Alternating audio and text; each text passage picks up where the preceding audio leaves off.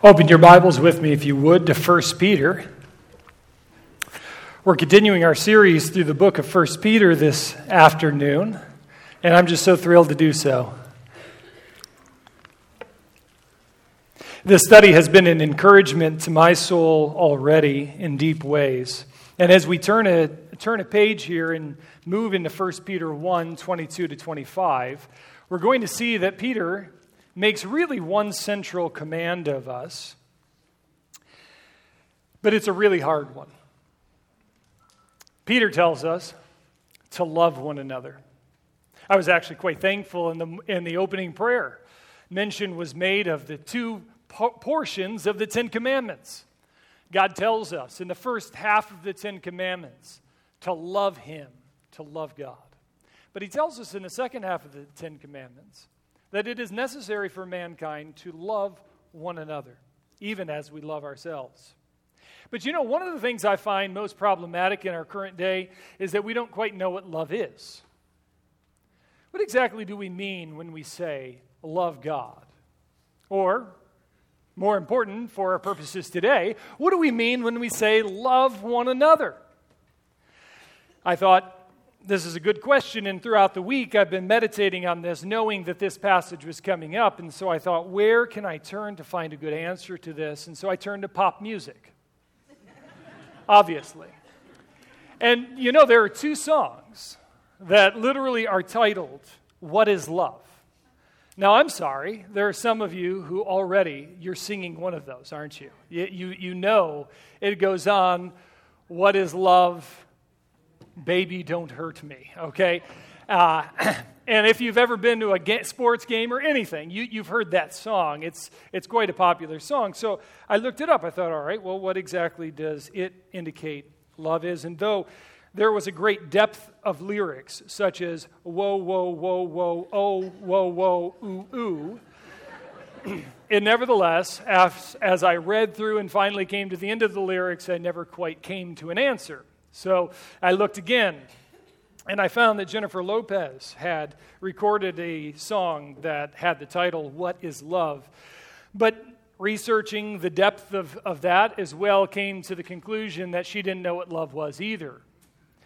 But one of the things that I recognized in both of those songs, as well as when I turned to Webster's dictionary, because I got a little more serious about my search in terms of what does love mean, I turned to Webster's dictionary. I said, all right, what does the dictionary say about what love is? And the dictionary helpfully did say that love can be both a verb and a noun. It can speak about what we do, but it can also speak about, perhaps you might say, what we feel or think. And so sometimes used as a verb, it means to cherish or to feel devotion for something or someone. This would be, Bill loves his dog. He feels great devotion to this dog.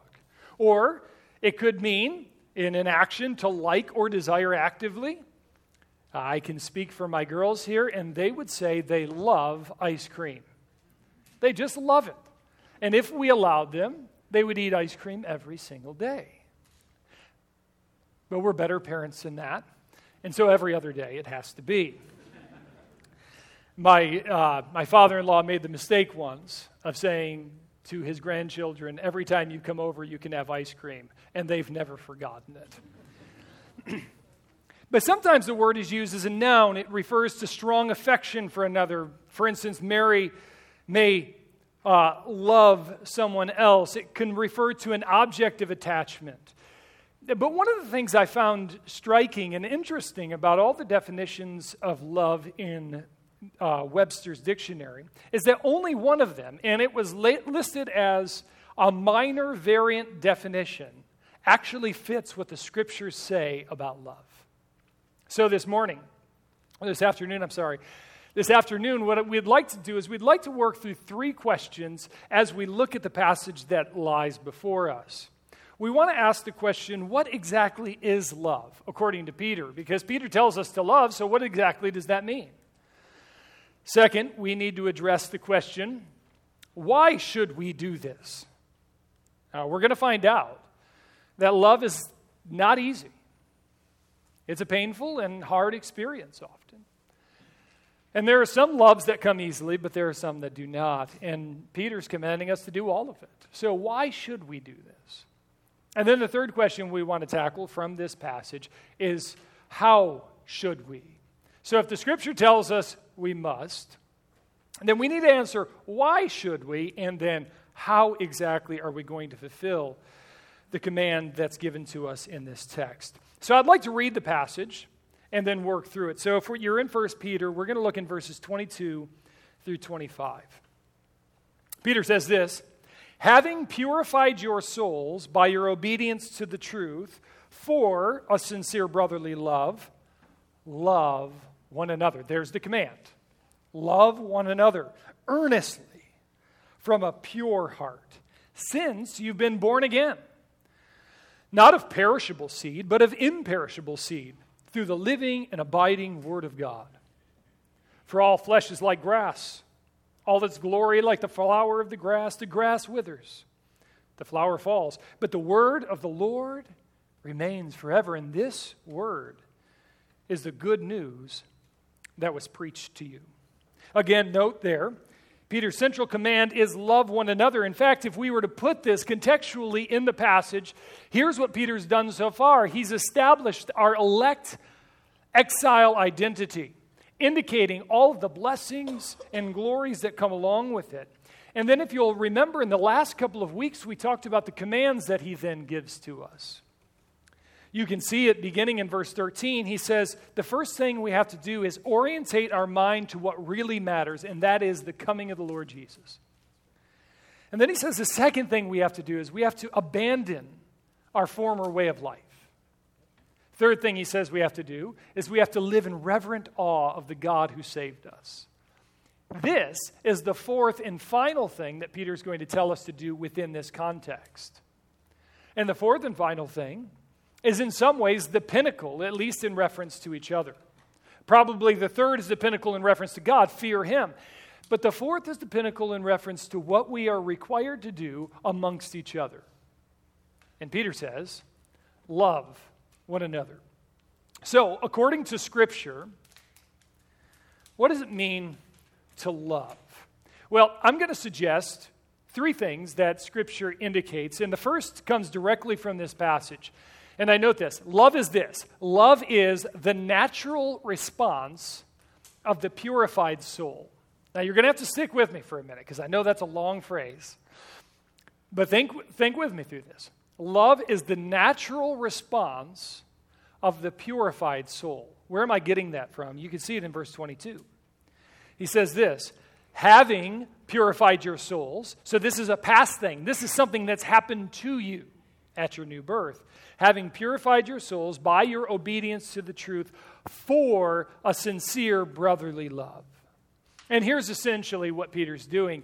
He says, you obeyed the truth. What truth was that? What did you obey?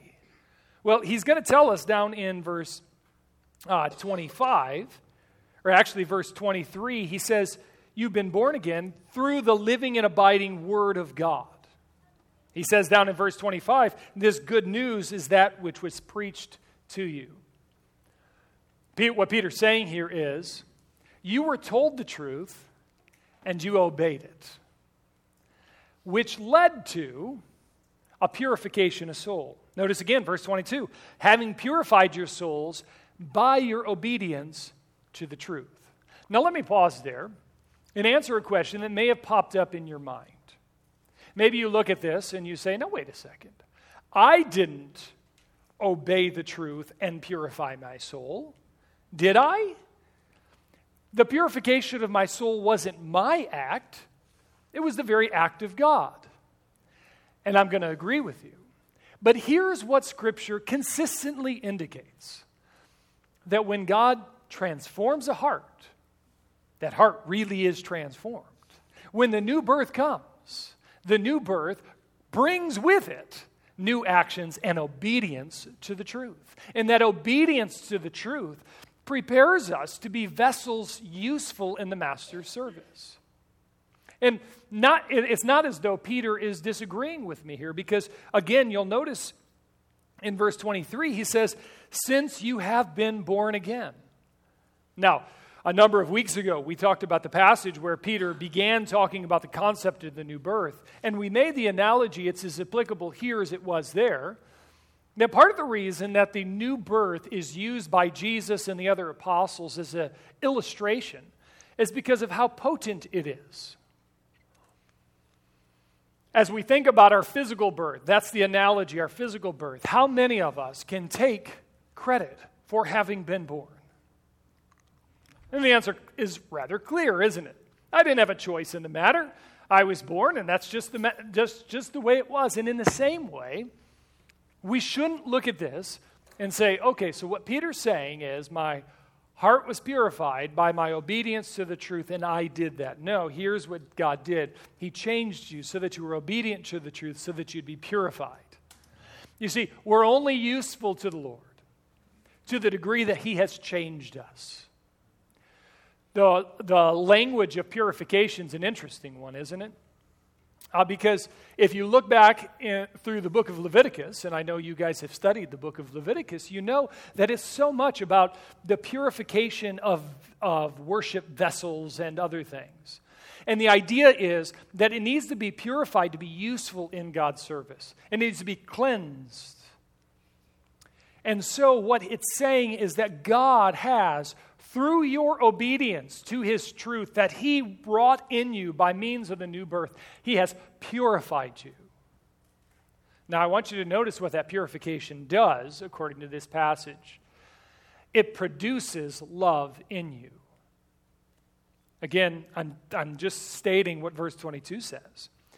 He says, so, having purified your souls by your obedience to the truth. So obedience to the truth leads to the purification of the soul. And then notice this next line. For a sincere brotherly love. Now you could substitute the word for there for something like, and by your obedience to the truth, you have been granted a sincere brotherly love. You see, this purification does something distinct within the human heart. It gives us brotherly love. To put this another way, the new birth inevitably comes with it a love for the brethren, a love for those within the family of God. And so, following through here, what is love? Peter says love is the natural response of the purified soul. Natural here then being, once we've been born again, love is natural to us. Now, is love natural to humanity? Now, there are a lot of people in our world today who want to say man is essentially good. Man is essentially naturally loving. That's just how man is. And I understand why they say that. Because in our redeemed state and in our unfallen state, that is precisely what we were made to be. And part of what God is doing in redemption is making a people recommitted to His original creational status.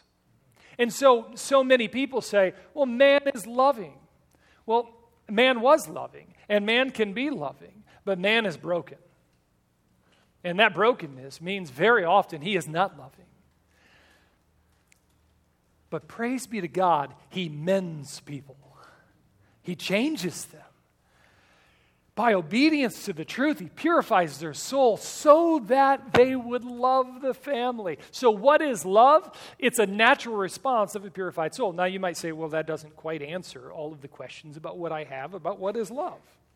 So let's continue and think about two other things that love is. I'll say this, love is a distinctive mark of Christians. This follows through with what I was just saying. It is the product of God's grace in our lives that we become lovers. Do I just get that from this passage? The answer to that is no. Look with me in John 13:34. Here are the very words of Jesus as He's explaining love to His disciples. He says, a new commandment I give to you, that you love one another. And then some of the most frightening, or some of the most challenging words, maybe not frightening, some of the most challenging words you'll read, just as I have loved you. We'll come back to that. Love one another, just as I have loved you, you also are to love one another. By this, that is, by your love for one another, the love in this assembly right here, the love between saints, by this love, all people will know that you are my disciples. That is, if you have love for one another. Do you know what Jesus is saying? He's saying that you should be able to go into a city and a town, and you should be able to discern the assemblies of God's people. There should be a distinct mark, not a badge they wear, not a certain type of hat or a certain type of style of clothing. It's not as though there's something immediately you see and you say, oh, okay, there it is. But when you get to know them, when you get to know the congregation, when you see their families and you see the bigger church family, there is something distinctive about genuinely redeemed people. They love one another. This is the distinctive mark of God's people. Indeed, Jesus goes on in 1 John chapter 3, a different book. John 13 was the gospel. In 1 John 3, John says this: how do we know that we've passed from life to death? How can you tell that your heart has been redeemed, that you've gone through the process of new birth? Here's what he's answering. We know that we've passed from death to life because we love each other. Anyone who doesn't love remains in death. And anyone who hates a brother or sister is a murderer. And you know that no murderer has eternal life residing in him. And Jesus here says, do you want the distinctive mark? Do you want a way to even self-evaluate where you're at? Then here's a question you have to ask and answer. Do I love the brethren? Do I love the family of God? And he says that's the distinctive mark. Whoever hates his brother clearly doesn't have it. He goes on, and of course he says those who murder obviously have hate in their heart, but he goes on. And he says this in verse 17, if anyone has material possessions and sees a brother or sister in need but has no pity on them, well, how can the love of God be in that person? Dear children, let us not love with words or speech, but with actions and in truth. John's point is that love is not an emotion. Love is not an emotion. Do you see that very last line there? Because I think what he's pushing up against is what James talks about in James chapter 2. James says, you tell me you have faith, but when a brother comes and he has need, and you have the resources to help that brother in need, and you say, oh, that's a horrible situation, be warmed and filled, and you give nothing to that need, then James asks, how can there be love in your heart? You see, love isn't just, boy, I really feel something. Love is an action. Do you see, that's why he says, dear children, let us not love with words or speech. Because it's easy to say, isn't it? Isn't it easy to say, I love you? That's pretty easy words. It's a lot harder to show it by our actions. So, again, you might say, all right, love is the natural response of a purified soul. Love is, as you've shown us, the distinctive mark of Christians, but you still haven't quite answered my question, what is love? And that's what I want to get to in this third part. I think this is the very definition of love, and I'll show you why. Love is self-sacrifice for the sake of someone else. Self-sacrifice for the sake of someone else. Love is putting my needs second for the needs of someone else. It's an action. And so all of the ways in which our culture defines love You hear this very often. Well, we got married and then we fell out of love. And I want to say, well, you fell out of obedience. Because Scripture calls us to love as an action. And yes, hopefully, sometimes feelings follow that. But there are some times where the feelings are really difficult. And yet, we are called to love. Perhaps you might say, as a little boy, I saw a video clip of just recently. As I was preparing for this, I was looking for the phrase, I love you, but I don't like you. All right? And there's a sense in which I could see how that could be true. There are times where I may not really like something or someone in a particular situation, but I can still sacrifice for their sake. I can still love them. And this little boy was talking to his mom. He was 4 years old, maybe 5 years old, if I gauged by my eye well. You can look this one up on YouTube if you'd like. But he says to his mom, Mom, I like when you give me cookies. She said, okay. And then she said, well, I love you. And he responded, okay, well, I love you too, but I don't like you all the time. Unless you give me cookies. That's not quite what I'm getting after here, but his point is, I think, well taken. There is a distinction between love and like, because love is act. And often what we need to do is, even when we don't feel like it, even when our feelings are lagging behind, do the loving thing and ask God to change your heart. So, love is self-sacrifice. You say, now how do you defend that claim?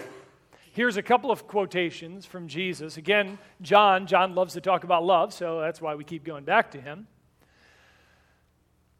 John's telling us how Jesus loved us. It says, before the feast of Passover, when Jesus knew that his hour had come to depart out of this world to the Father, having loved his own who were in the world, he loved them to the end. As we think about what Jesus did, it wasn't that Jesus felt good feelings about them till the end, though I imagine that probably was the case. You know what it meant that he loved them to the end? It meant that he remained on the cross when everything in his human body screamed at him, use your power. Get off this cross. And what did it mean that he loved his own who were in the world while he lived among them? It meant he served them. And we'll talk more about how Jesus loved us in just a moment, but I think that highlights it. But my favorite passage on this comes from not John 3:16, but 1 John 3:16. And this is the very definition of love according to Scripture. By this we know love. In other words, John is saying, do you want to know what love is? Do you want a definition of love? Here it is. By this we know love, that he, that is Jesus, laid down his life for us. And we ought to lay down our lives for the family of God.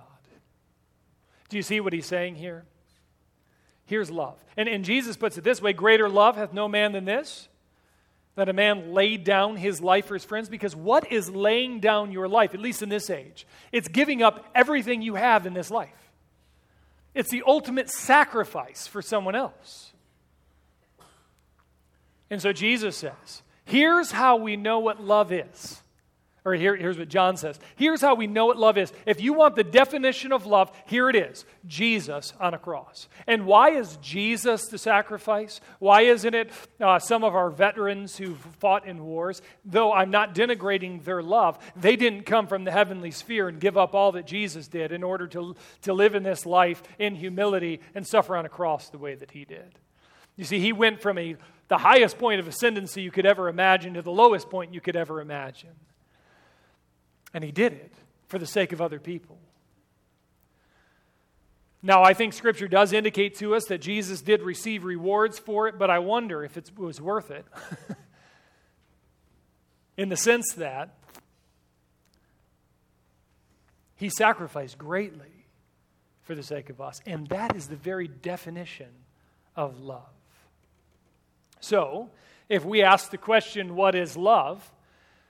Love is the believer's natural response to God's Spirit, who distinctively reforms his people to live outwardly and self-sacrificially. This is why Jesus can say, here's how people know that you're my disciples. Here's how you can know that you're my disciple. Do you love one another? And love isn't merely, boy, I really feel good about those people there in Belleville. This is just great. Redemption Bible Church, I just feel really great about people. No, it's the question, how am I sacrificing for the good of my brothers and sisters in this room? That's the question Peter wants us to address, because he says, in light of your redemption, here's what we have to do. Love one another. Now, I mentioned that we were going to answer 3 questions. And the first was, what is love? The second is, why should we love? And Peter's first answer to this really comes in verse 22, and we've already been poring over it. He says, having purified your souls by your obedience to the truth, for the production of love, then love one another. So why should we do it? Because we can and we should. But notice this. Notice this. Peter is making a command of us. And do you know what this suggests? That it's something we've got to actively pursue. Now, in one sense, we might think that this is a bit contradictory, because I've just made much of the fact that God's Spirit changes us. And one of the things the Spirit does when He changes us is makes us lovers. So if that's the case, then all I need to do is kick back in my sofa, and it's just going to happen, right? Yeah, that's not what Scripture tells us. And probably that's not what your own experience has told you. You know that this has to be an active love. We've got to get out of our sofa. We've got to think about, how can I set aside my own desires, wants, and needs for the sake of the desires, wants, and needs of God's people. The first reason we ought to do this is because God reformed you in order to do it. That is, God sent His Son into this world to purify you so that you would be lovers of one another. And that has a number of factors involved in it. You become God's hands in this world. You really are God's hands in this world. God could have chosen various ways in which He was going to engage this world. But here's what He did. Instead, He said, instead of me actively going into the world and doing it all myself, I'm going to send my Son to die for their sins so that they can be purified. I'm going to send my Spirit into them so that they would become lovers, and now they will be my hands. Millions and millions of hands across this globe. You are a pair of those hands. How are you loving your brothers and sisters? So, the first reason Peter gives us is because this is why God redeemed you. Second reason, because we've been born again by an imperishable seed. Now, you'll notice this in verse 23. You see the word since that begins the sentence, and that gives us a reason why we ought to do this. Why should we love one another earnestly from a pure heart? Because you've been born again. And this new birth was not because of a perishable seed, but of an imperishable seed. And I think the point Peter is making is this, that there are temporal things in this life, and there are things that will remain afterwards. He's already talked about the fact that gold and silver will not endure. They're going to fade. Gold will be destroyed. All the things of this earth will fade. But he says there are some things that continue on forever. And here's what he says about us. That new birth planted an eternal seed in our hearts. You know, one of the things you probably will never find me planting are annual seeds. Annual seeds are the things that only come up once and then you got to do it again. I'm not that patient. I want to plant something that's going to stay there for a long time. And every year it's just going to keep coming back up because I like that. Boy, what if you had an eternal seed? Something that could just endure forever. What value would you put on that seed? This is what Jesus is saying to us through Peter. He's saying, you have been born again, not of a perishable seed, but imperishable. So, love is something that will endure forever. If you were to give yourself to the labor of something, what should you give yourself to? Here's Peter's answer. You should give yourself to love, because love is the product of an eternal seed within your heart. And whatever is produced because of love will endure through the ages. And whatever else we give ourselves to, not that it's necessarily bad. And you can go and you can enjoy life, you can do all those things, but just know that those things will not last forever. So there are things we ought to give ourselves to. And he uses this analogy. He makes this comparison. We read it here in verse 24. He says, "For here's the reason why the living and abiding word of God, this word that is life-giving, that abides forever, has given to us this life so that we would abide forever." But then he says, "But all flesh is like grass." All of humanity is like grass. All its glory like the flower of the grass. The grass withers, the flower falls, but the word of the Lord endures forever. Just the other day, I was at a house, and I went into the backyard, and I was surprised, shocked by what I saw. I had, and this just probably tells you how little I look at plants and things, but there was this sunflower that was in full bloom. Just one of them, but it was in the middle of this garden, and it just was there in its glory. And I just looked at it and said, man, that's cool. That's awesome. 2 days later, I came into that same backyard, and I'm like, oh man, this is going to be cool. And I walk around the corner, and guess what I see? Some squirrel, I think, had defiled this thing. It was collapsed. It was ripped to shreds. And I thought, boy, what an analogy of what Peter is saying here. All of flesh, all of humanity, we're like the flower that's in the grass. And it pops up one day. And it's glorious. It's beautiful.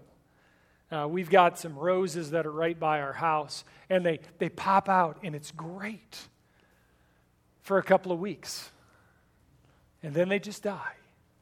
And there's nothing you can do about it. It's a moment. It's fleeting. And Peter's saying, do you want to invest in that which is fleeting or that which is eternal? And I trust you understand the answer that we should be seeking. So we are addressing 3 questions. What is love? Love is self-sacrifice produced by the Spirit in our hearts. Why should we love? Because this is why God redeemed us. Because it is an eternal thing that will last and give us an inheritance in the heavenly places. But the third question we need to address is, how are we to love? How should we love? And Peter actually gives us 3 things that I want to draw your attention to in this text. The first is this: we should love fervently. You'll notice this in verse 22. He says, having purified your souls by your obedience to the truth for a sincere brotherly love, love one another earnestly or fervently. Love one another with passion.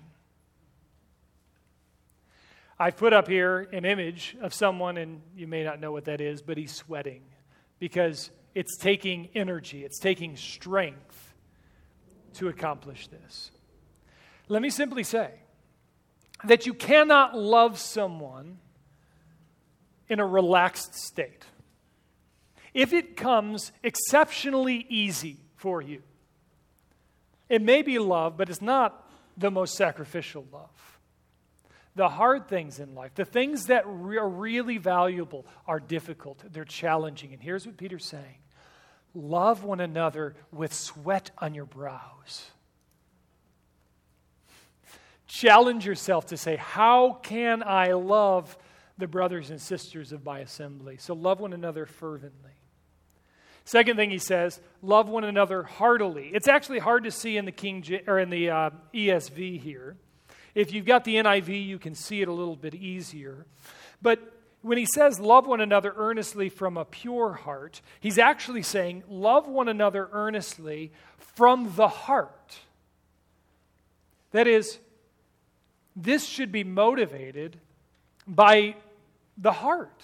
You should care for one another. Earlier I mentioned that I do think that love is an action more than a heart a feeling.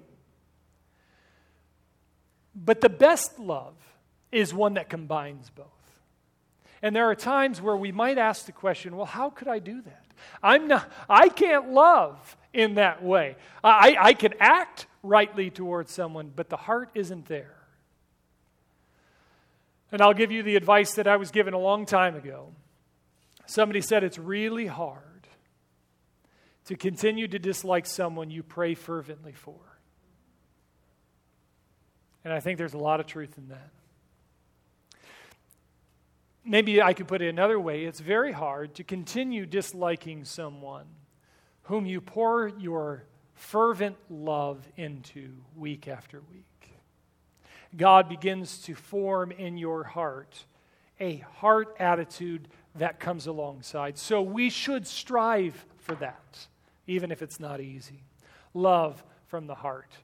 And finally, he says to love sincerely. We see this in the middle of 22, having purified your souls by your obedience to the truth for a sincere brotherly love. We are not play acting. We're not putting on a mask and acting as though we love someone else to get something from them. No, we literally are self-sacrificing. We have no ulterior motives. We don't think, if I do this, well, maybe they'll do this for me. Instead, we say, God has called me to self-sacrifice for the sake of my brothers and sisters. And how can I do that? And it's really hard. Really, really hard for me to illustrate this for you, because the fact is, in this auditorium right now, however many people we have here, 175 or so, I don't know. There are 175 different answers to this question. Each of you have been gifted in different ways, and you have different opportunities. But God calls you to work hard and labor at looking at your congregation, looking at the people here, and asking the question, how might I love them? Do you remember that little phrase we read a little bit earlier? Jesus said, love as I have loved you. I want you to think about that here for just a moment. Let that be a motivation for us. Do you recall? Elsewhere, Peter says, follow in the footsteps of Jesus. And may I encourage you to follow in the footsteps of Jesus. Just think through these things with us. When Jesus came to this earth, did he love us fervently? Oh, my friend. He left the glorious throne in heaven. He left the adoration of the angelic beings. He was born in a cow's trough. He was born to a relatively poor family. He grew up in anonymity. He had the weaknesses of humanity. He endured all of that, and as he grew, he was rejected by men. He was spit upon. He was beaten. He was mocked. And he took it all. Why? Why were there great sweat drops coming down from our Savior's face as he labored over the decision that he had to make to follow the Father's will in the garden? Was his love not a fervent love that cost him greatly? And we know the answer is yes. Was it not a love that came directly from our Savior's heart?